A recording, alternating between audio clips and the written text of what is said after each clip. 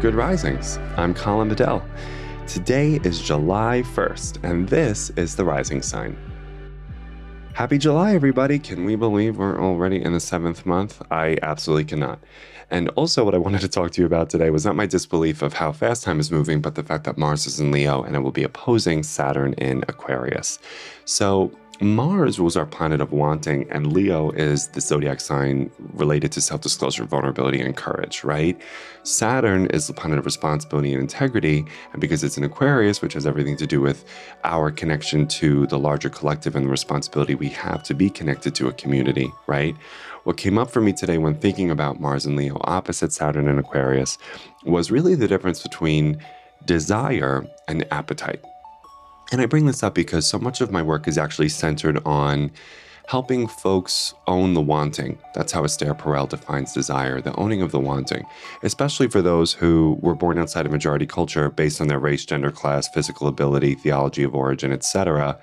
And so a lot of the work that I try to do is situate a foundation of self-acceptance within my client so that they can feel fully worthy to own what it is that they want, to own who it is they want to be, and to own the results that they want to have expressed within their lived experience. Absolutely, right?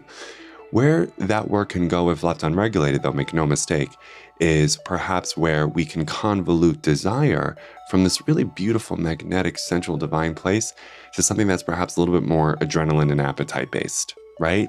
And so I bring this up because since Saturn is involved in this transit today, it is asking us to consider and remember the moments where we followed the adrenaline, we followed the appetite, and then what happened when we got what we wanted. We didn't want it once we got it, or we thought it was going to be something different, and then we were mad at ourselves, right? And so today, I want us to own the wanting, make no mistake, and to give ourselves permission to maintain a healthy sense of yearning, anticipation, longing, and desiring and wanting.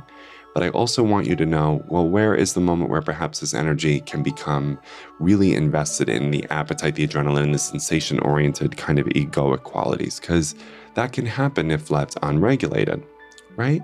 And so I just want you to have that honest conversation with yourself, because I really do believe that, like the story of the alchemist's tale, right? There's this idea of the personal legend, and each and every one of us are given a personal legend. We're given a mission.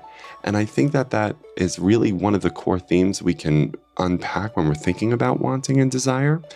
Because personally, I believe that so much of our desire comes from ourselves and what we're thinking about and what we're excited about and what we're yearning for. Absolutely.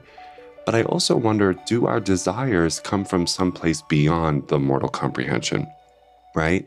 Is there a place where the universe wants through us, dreams through us, desires through us, right?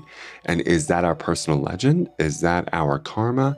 Is that our highest level of self-actualization? I don't know, right? We're all trying to figure that out. But the way that I look at the difference between my desire and my appetite is I really kind of ask myself, where is this coming from?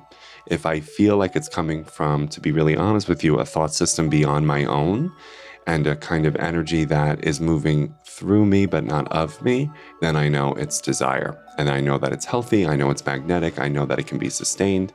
Whereas if I'm doing something based on fear, scarcity, judgment, anger, criticism, or anything sensation-oriented, hyper-consumer-based or materialistic, I think you can know that doesn't come from a place of healthy desire, it comes from appetite. So I just want you to have that conversation with yourself, okay?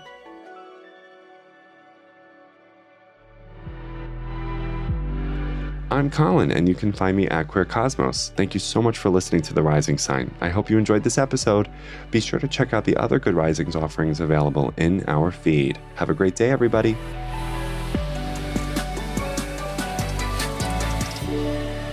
Good Risings is presented by Cavalry Audio.